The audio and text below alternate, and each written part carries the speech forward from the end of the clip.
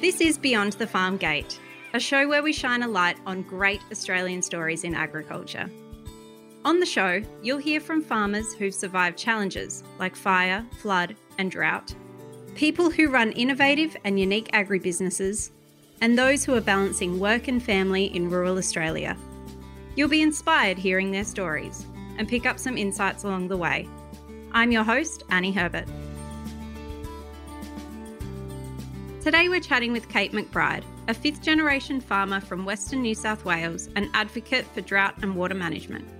Having grown up on the Darling Barker River, Kate's seen both good times and bad, and the impact that mismanagement and climate change can have on our waterways. In this episode, you'll hear how Kate fell back in love with agriculture after leaving the family farm, how she's using her voice to influence policy change, and is fighting for improved services and infrastructure in rural communities. I'm again joined by my colleague James Usel. So welcome back, James. Great to be here, Annie. Let's jump in. So welcome, Kate. Thanks for joining us on Beyond the Farm Gate. Thanks for having me on. So can you tell us about your connection to agriculture? Yeah, so I'm a fifth generation farmer. So I suppose one would say it's in my blood, but I was born and brought up on a sheep property out in Western New South Wales. It was a 500,000 acre property, so plenty of room to run a bit of a muck growing up. And then when I hit school age, because we were pretty remote, my parents moved me back to Adelaide, and I really sort of lost that connection to ag and the country and everything like that, as I think a lot of kids do, because my parents moved back to Adelaide as well. So yeah, sort of just got in the city life for a couple of years there, and then changed schools in about year 10, and all of a sudden they offered agriculture, and I just fell back in love with it. I had the most incredible teacher that just really reinvigorated my love for ag. Then I was like, I know what I'm going to do. I'm going to go to uni and study ag science. I was super keen. Went to uni, started ag science, dropped out of ag science, realised science isn't my thing. Because I was in South Australia, it's sort of one of the few ag degrees that they offered. So I was a bit lost. I was like, what am I going to do? And so went back to the family property out in New South Wales for like what I call my sort of gap year, and just fell in love with rural life again, fell in love with the people, the place, the hard work. Like I'd sort of turned into a bit of a townie, I reckon. So it was the best thing for me. And spent a year out there just working my guts out as a bit of a station hand. And yeah, then eventually came back to Adelaide and sort of created my own, essentially like an ag business degree at Adelaide Uni. So it was a bit of like all round, and I feel really lucky because I sort of had the best of both worlds, a bit of city, a bit of country, but yeah, through and through country gal now. When you went back to the family property to have your gap year, what was it like? What were the conditions like? To give you guys a bit of an idea, Talano Station, where I was born and brought up on, it sits like it's between Menindee and Pooncarie. So for people that don't know the region, sort of Broken Hill, Mildura way, and it's right on the banks of the lower Darling Barker River. So like absolutely amazing place to grow up. We'd grown up along this river our whole lives, you know, big connection to it, big respect for it, the need for it. And when I went home in 2016, there was no river. Like it was just bone dry, and I didn't know why. I didn't know what I could do. I had absolutely no idea what was going on. And so, you know, that gap year sort of really turned into a bit of a year of growth and working out like, can I be an advocate for actually water management? Because I knew that this wasn't just drought what was going on. You know, the Darling Barker, the lower Darling Barker in particular, wasn't meant to go dry this way. So yeah, like sort of spent the year as well upskilling and becoming a bit of a voice and trying to raise awareness of the issues that were happening on this river. The fact that, you know, we're just taking too much water out of this system, and that we're mismanaging the water that we actually do have as well in the country that we live in, Australia, the driest inhabited continent in the planet. We really need to be smart about the way we're managing water. So yeah, it was like a big journey, and then sort of spent the next few years, even though I was at uni, out there as well. And of course, the big drought hit, and that was really tough. And yeah, I think back to the last few years since I went back, and it's been a lot of really tough years, as a lot of farmers have been dealing with it as well. But yeah, the water issues, and of course, I'm sure a few of your listeners will remember the mass fish kills that happened out Menindee Way a few years ago as well. So that was like my home. Like I took that video that went viral. So we've been putting a lot of work into this. Some really tough years. And I think this is why I'm really passionate about young people in ag, because we're sort of seeing the worst of the worst. We're coming into this industry and we're experiencing some horrible years, from fires, floods, bushfires, mice plagues, droughts. We've sort of just had it all over the last few years, and it hasn't been easy for us. I guess on the flip side, you've got, I'm sure, some very fond memories of growing up on the Darling Barker River.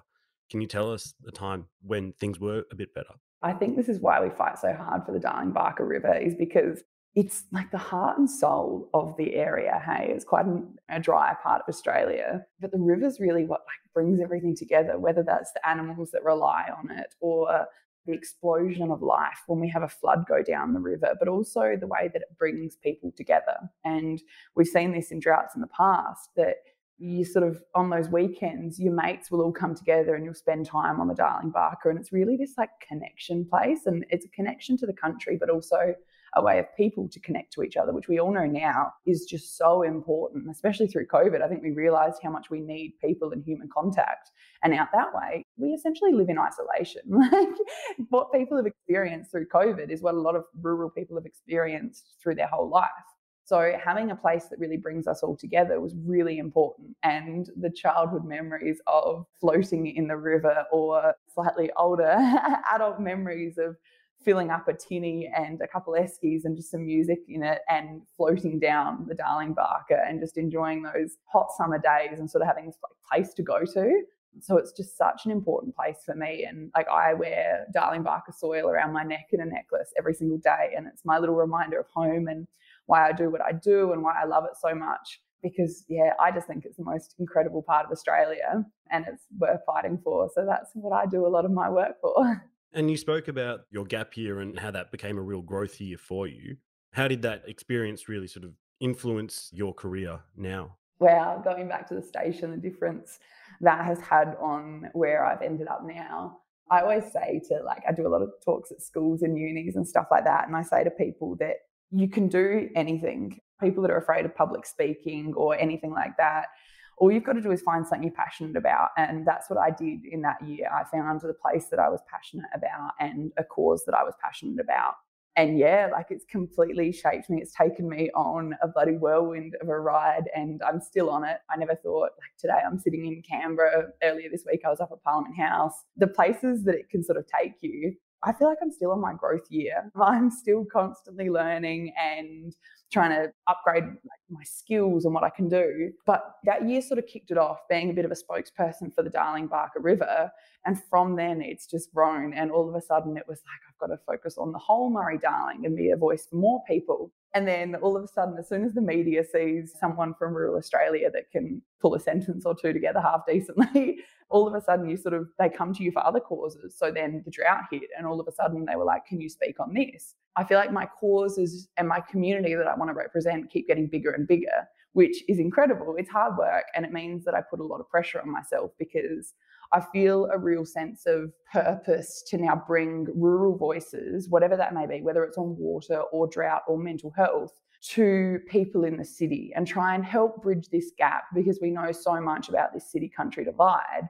And people in the cities do care about us rural folk. Often they just don't know many of us and they don't know how to connect or how we work. So it's sort of one of my roles now is trying to connect that and really make sure that our voices are being heard in the big smoke.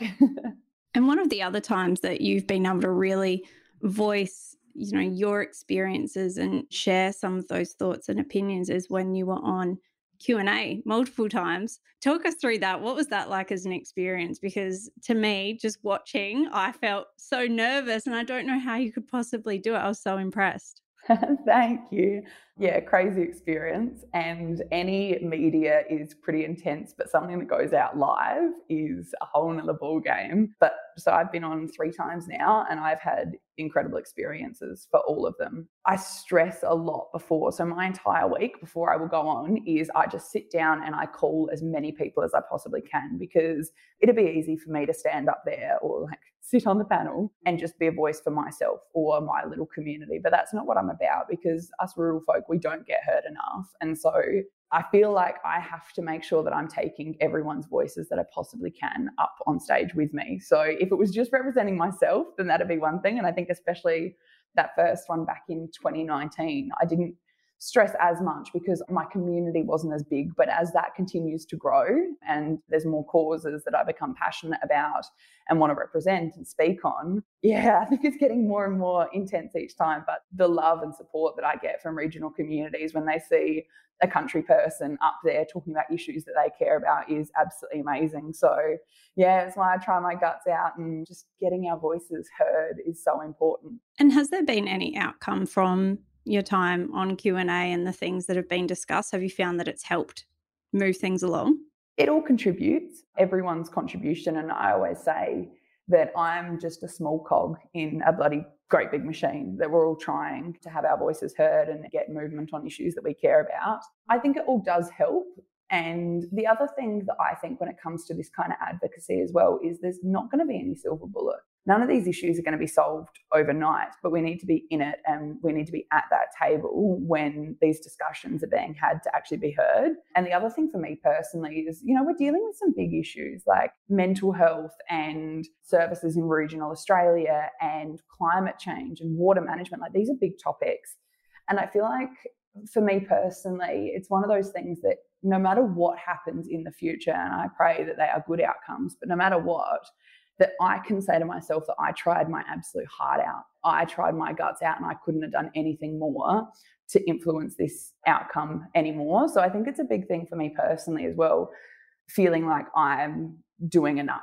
Like, it's tough, and I think sometimes as well you can it's easy to lose motivation on some of these things because they're big, long battles, but all we can do is try. And I get so much fulfillment out of getting messages from young people being like, I want to take on this cause and I want to join, or like, you've inspired me to go out and do something I'm passionate about. Like, sometimes they don't need to be big impacts. They can be just on one person's life, but you're having a big impact on that person's life. So it's really important for me.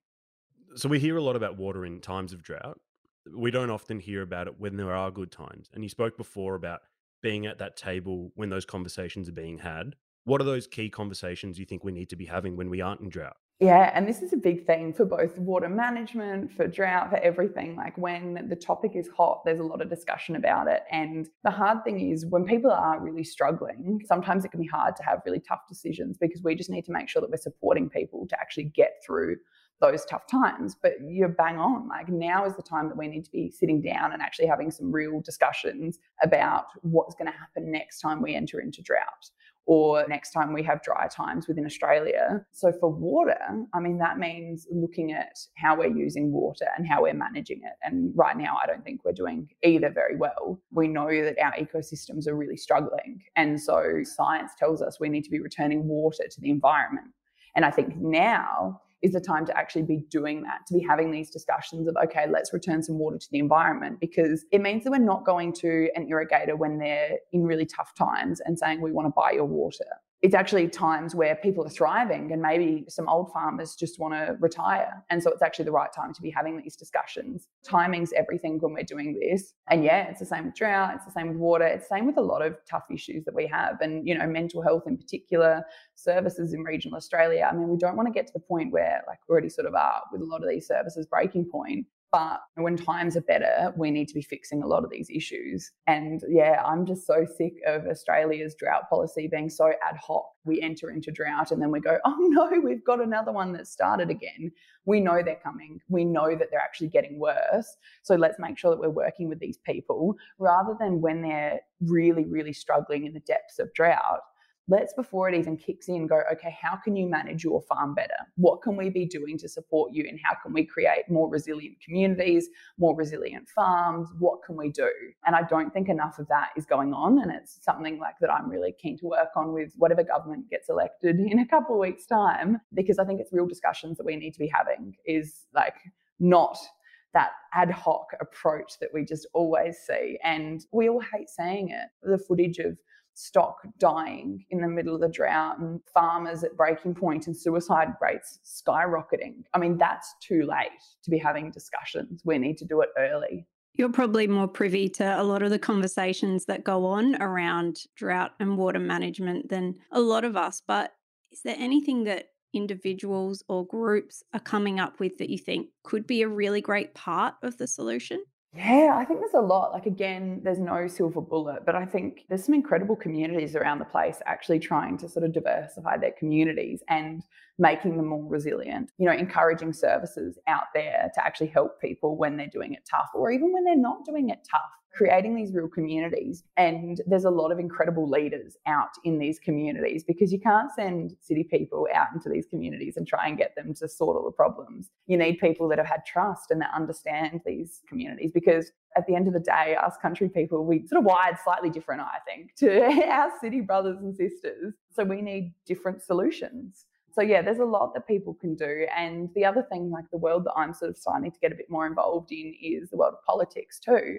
And I think individuals have so much power when it comes to this kind of stuff. And whether it's meeting with sitting members within our areas or contacting ministers, I always encourage young people to actually get engaged and get involved because they do care about what young people are thinking. But yeah, there's so much incredible work that's going on like on the ground. And I just feel like a lot of these projects, if they were well supported, could really be expanded out all over the place because us country people, we know what we need and we know what works and what actually connects with the people out our way.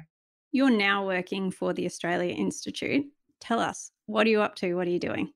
Yeah, so the Australia Institute is a public policy think tank based in Canberra. I'm in their Adelaide office and I've had the most incredible year and a half with them. So for the first year, I was sort of very focused on water issues, Murray-Darling stuff, which was great, and pumped out some reports and did a lot of really cool networking. And this year, I'm really keen to start working on these rural issues. So looking at services in the bush, what we can actually do to make these communities more resilient and diversify them. So yeah, I think I've got a pretty exciting year ahead. I'm sort of trying to team up with a lot of country people as well, because as said, I don't just want my voice heard on these types of things. I want to be connecting up with as many people as I possibly can. So even keen to look at, issues like alcohol consumption in the bush and what we can be doing to actually encourage discussions around this. The incredible charity Sober in the Country do some amazing work to actually not try and stop people from drinking, but just have that discussion that it's actually okay to say no to a beer if you don't want one. So yeah, got some really cool projects hopefully lined up, which is really exciting. And I just feel really fortunate to be working in an organisation that is city-focused, city-based, but they're just empowering me to be able to do some incredible work. So hopefully got some exciting years ahead here, and I'm just loving every minute of it. And yeah, sitting in Canberra today, and I'd never really spent much time in Canberra before joining the Institute, but loving every second of it. And quite obviously, this opportunity enables you to tap into something that is one of your passions, which is connecting city with country, which you've touched on a couple of times today. In what ways do you think there is a divide between the two? I think there's a big divide in a lot of ways of people understanding what we do and where their food comes from. And I think through COVID, there was some, discussions being had about that and the importance of our farmers. And I think even during the drought, we saw some of these discussions being had. But unfortunately, people have really short memories. All too often, those discussions sort of get thrown to the back of our minds. So yeah, that's one thing. But I think also like a lot of the issues that we face out in regional Australia, people in the cities don't really quite understand. Our lack of digital connectivity, the fact that we can't even pick up the phone and call Lifeline or Beyond Blue, whatever it might be, at times in places where we are. So that kind of issue. But even like connectivity extends to even being able to run a business, how difficult that can be for regional people. So some of these issues, looking at services, people having to drive hundreds and hundreds of kilometres to be able to have a child or have an operation, being flown to Sydney for some of these things. So we face a lot of challenges. And I think just trying to connect people about those challenges, because as I said before, people in the cities, they do care about regional people. When these issues come up, whether it be a dry Darling-Barker or drought or fires, I mean, we see how engaged city people can get and the amount of work and donations that come out of it. But we need to keep doing that and we need to keep raising awareness of the issues. And one of the ways that I see it as well is that need to connect city and rural people to actually be able to influence politics and politicians to change some of these issues, because that's what we've seen is for way too long, country Australia has been neglected and our services just continue to keep diminishing. So let's try and raise awareness. Let's get the city people on our side and actually advocating for us, because then our politicians are going to have no other option but to support us. And another thing we saw during COVID was people moving from the city out to the country. But how has that impacted services and infrastructure within the country that perhaps are already struggling? Exactly. And this is something I had that much of an understanding of. I thought, great, like what an awesome way to encourage people to get out there. Australia is so urbanized, so let's get people out into the regions. But you bang on. Like we already had services that were struggling. And then when more people moved out there, it just makes it even tougher for regional people, and particularly the people that aren't in those regional centres but probably rely on it, those farms a bit further out. Like I've heard stories of people going in for like doctor's appointments for mental health and things like that and having to wait months now. These services were already at their wits' end, and now it's just even worse. And I think it's a discussion that we haven't even really had as Australia. And I've heard a lot about the fact that it's actually put a lot of pressure on the housing market as well out in these areas. There already wasn't really enough houses out here, and now city people have been moving out, which is great. Like I think fundamentally it's a really good thing. But because they've sold their house in Sydney or Melbourne or wherever it may be, they got a fair bit more money to actually go and bid on that house. So they're almost outbidding these regional folk as well. So I think there's some real discussions we need to be having about that as well. And I think they probably should have already happened, but with COVID, we had bigger issues to think about. But it's really something now that I think like our government in particular needs to step in and sort of look at like, okay, what do we need to do? How do we encourage doctors to go out into these areas? And what can we do about some of these housing crises that are in these areas too? So yeah, some big issues. And it's one of those things, isn't it? It's like this double-edged sword. We want people to be out in the regions, but if there's not services for them, and the other thing is as well, if they hear that there's no services for them, people are probably less likely to go visit as well, because with COVID, we're all like, come out and see Australia and connect with regional folk and everything. And then they hear, well, you can't get services in these areas, so why would I bother? So we really need to be working on this because it's a bloody big issue. Absolutely. It's important to not only identify where we need to focus our energy and resources for the future, but also celebrate perhaps the achievements we have had. What are some that spring to mind for you where you've seen rural communities really advance and grow? Oh, there's so many like examples, and all it takes is to turn on the TV and watch, whether it be Landline or whatever, any story about regional communities. It seems like it's either absolutely terrible or just some community that are going in leaps and bounds. And I love seeing all the young leaders that are coming out at the moment. I don't know what sparked this. I don't know if it's always this way, but this community of young rural folk that are passionate and want to see our country go forward. And we're all connected on social media, and it's a really exciting time for ag. And I feel like I've touched on a lot of like issues that we face today, and we do, like, we can't disregard them, but I think it is such an exciting time to be in ag. I think there's so many incredible men and women coming up through the ranks that are just supporting each other and want to see all of our industries, whether it be wool or any type of farming, go forward. We've got these champs coming through, and I'm just really excited. I felt like for the last few years, sort of like on the edge of my seat, just waiting for a lot of these people to take off. And when we see them start to take over and these positions of power, whether it be on boards for industry bodies or politics, whatever it is, I think it's going to be a really exciting time. And these young people have such a way of connecting to city people. So when we really start to see, and I think we're already seeing these barriers break down between city and country folk, but when we properly do knock that wall down, I just think it's going to be really exciting. And I think people understand the importance of the ag industry. There's a lot of work going into right now growing it. Despite climate change having some big challenges that we face in front of us, we also have the opportunity to be part of the solution. And there's so much work going into that as well. So yeah, I'm just really excited about where this is going, and watching people that I've connected with on social media or seen on different TV programs doing such incredible stuff. Can you tell us about some of those young rural leaders, that are starting to bring out their voice a bit? Or who are they, and how are they influencing you and motivating you? Oh, where to even start? There's so many. Honestly, the friendship circle and the network that I've been able to create over the last few years with these people, whether it be through different training programs like Livestock Leaders or just seeing people around, like it's amazing. You know, people always say the ag industry is pretty small, and at times it can feel that way because you all of a sudden just start connecting with these people.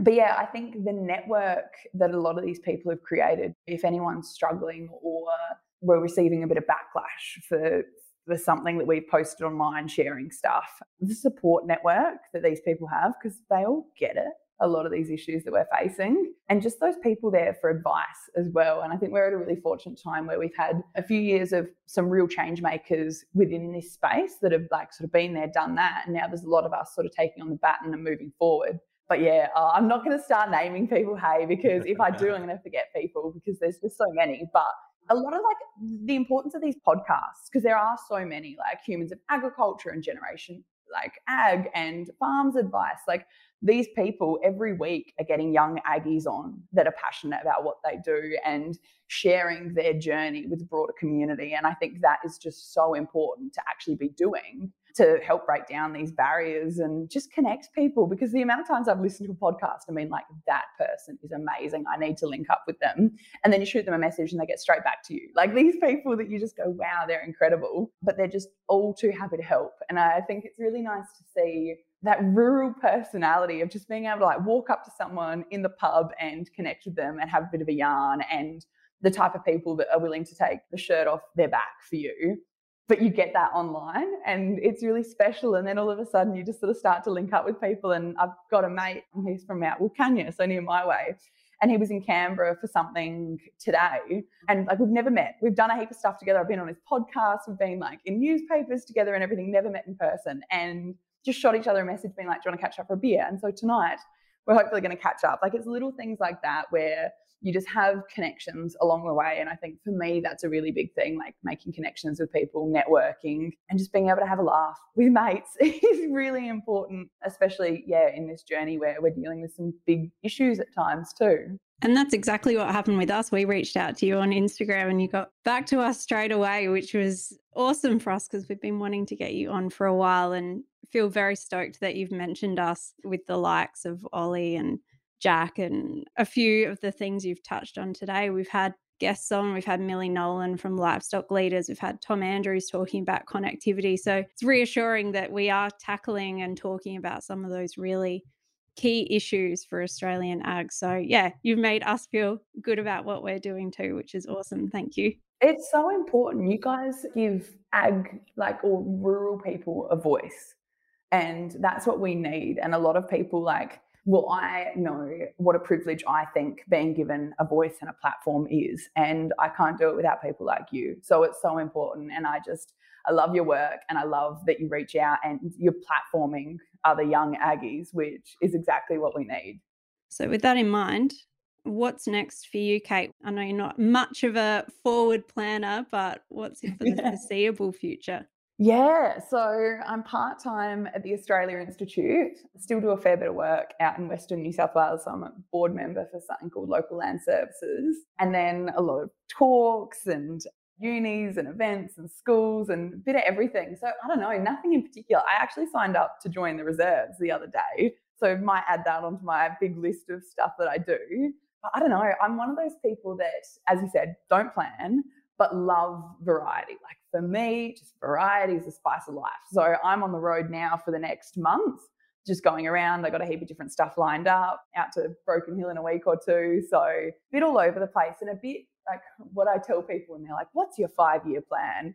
I will go wherever I'm needed and wherever I can be most useful. So I don't have a plan. And I think if I have a plan, it can sort of, with the work that I do, you want to get there. And if other things come up, you're less likely to take that sidetrack. So maybe that's my excuse for not being a planner, but whatever that looks like, you know, if it's continuing the work that I'm doing now, if I'm being effective doing that, then great, because I love it. A lot of people have been like, do you want to get into politics? And hey, like in a few years' time sort of thing, if there's no one else. Like, I'm very much, other people could do it. I like being on the outside and not being involved with it all. But if that's where I can be most effective to actually have regional voices heard, then I'd seriously think about it. So yeah, I don't know, a bit of a watch this space because I can't tell you where I'm going. And yeah, it's only because I don't know. Otherwise I would, because I'm an open book. And so you said you're getting on the road for the next month. And for anyone that does follow your Instagram, you're constantly on the road and traveling thousands of kilometers. How many thousands of kilometers are you going in the next month? Oh, so in the last week, I went from Adelaide to Bendigo to Orange to the Blue Mountains to Sydney, then down to Batemans Bay and over to Canberra. So that was in a week. I think it'll probably be a 4,000 or 5,000 kilometre trip. And I sort of, every couple months I end up doing this. I just do this like big lap of, South Australia, a bit of Vic over to ACT and to Canberra. So my car racks up at servicing pretty quickly, but I love it. And being on the road is really my thinking time. And it's been a big thing for me, is like realizing that's my sort of time to settle and to think and not plan, because I can't do that, but sort of get my thoughts in a bit of a row. So don't know. I think I've got another week in Canberra. So nice to sort of call this place home for a few more days. And then, out into Western New South Wales for adventures out there. Clearly you're in the car quite a lot. What's your go-to road trip song? I don't know. I'm one of those people, I have like thousands and thousands of songs, and like weird, like it just goes from like country to, I don't even know, some weird stuff, like musicals all over the place. And the whole thing just goes on shuffle. If I start listening to like a favorite song, I get really sick of it really quickly. So just always on shuffle. And I like being by myself, because otherwise people are probably like, you're weird taste in music. Now, Kate, before we wrap up, there's a question we do ask all of our guests on Beyond the Farm Gate, and that is, when you are on a property, what work boots do you wear? Ariats, I think. But I've got these like weird mixes, and I don't know if I'd call them like home brand, but I went to the States a few years ago, and there was this shop and I'm not kidding, it was buy one pair of boots, get 2 pair free. You'd get 3 pairs for the price of 1. So I bought 9 pairs of boots, and bringing them back from the States was a bit of overweight baggage. But they're sort of like not really any brands, but I go through boots pretty quickly because I'm pretty rough on gear at times. So I think some of them might be Ariats, but who knows? A bit like your music taste, a little bit varied. All over the place. It's just like my life. Well, thank you so much for joining us today, Kate. Perhaps when you're back in Adelaide, you can find some time in your busy schedule to squeeze in a beer. It's been great to chat. Bloody, I've always got time for a beer. Thanks, Kate. Cheers, guys. Thanks for listening. This podcast is produced by Rural Bank. Rural Bank supports the agribusiness community by providing financial services, knowledge and leadership for Australian farmers to grow. If you'd like more information about the topics we discussed today, as well as links and other resources, we've added those to the show notes for this episode. You can find them by tapping or swiping over the cover art in your podcast player now. And while you're there, please leave us a 5-star review. It really helps other people find the show. I'm Annie Herbert, and I'll chat to you next time.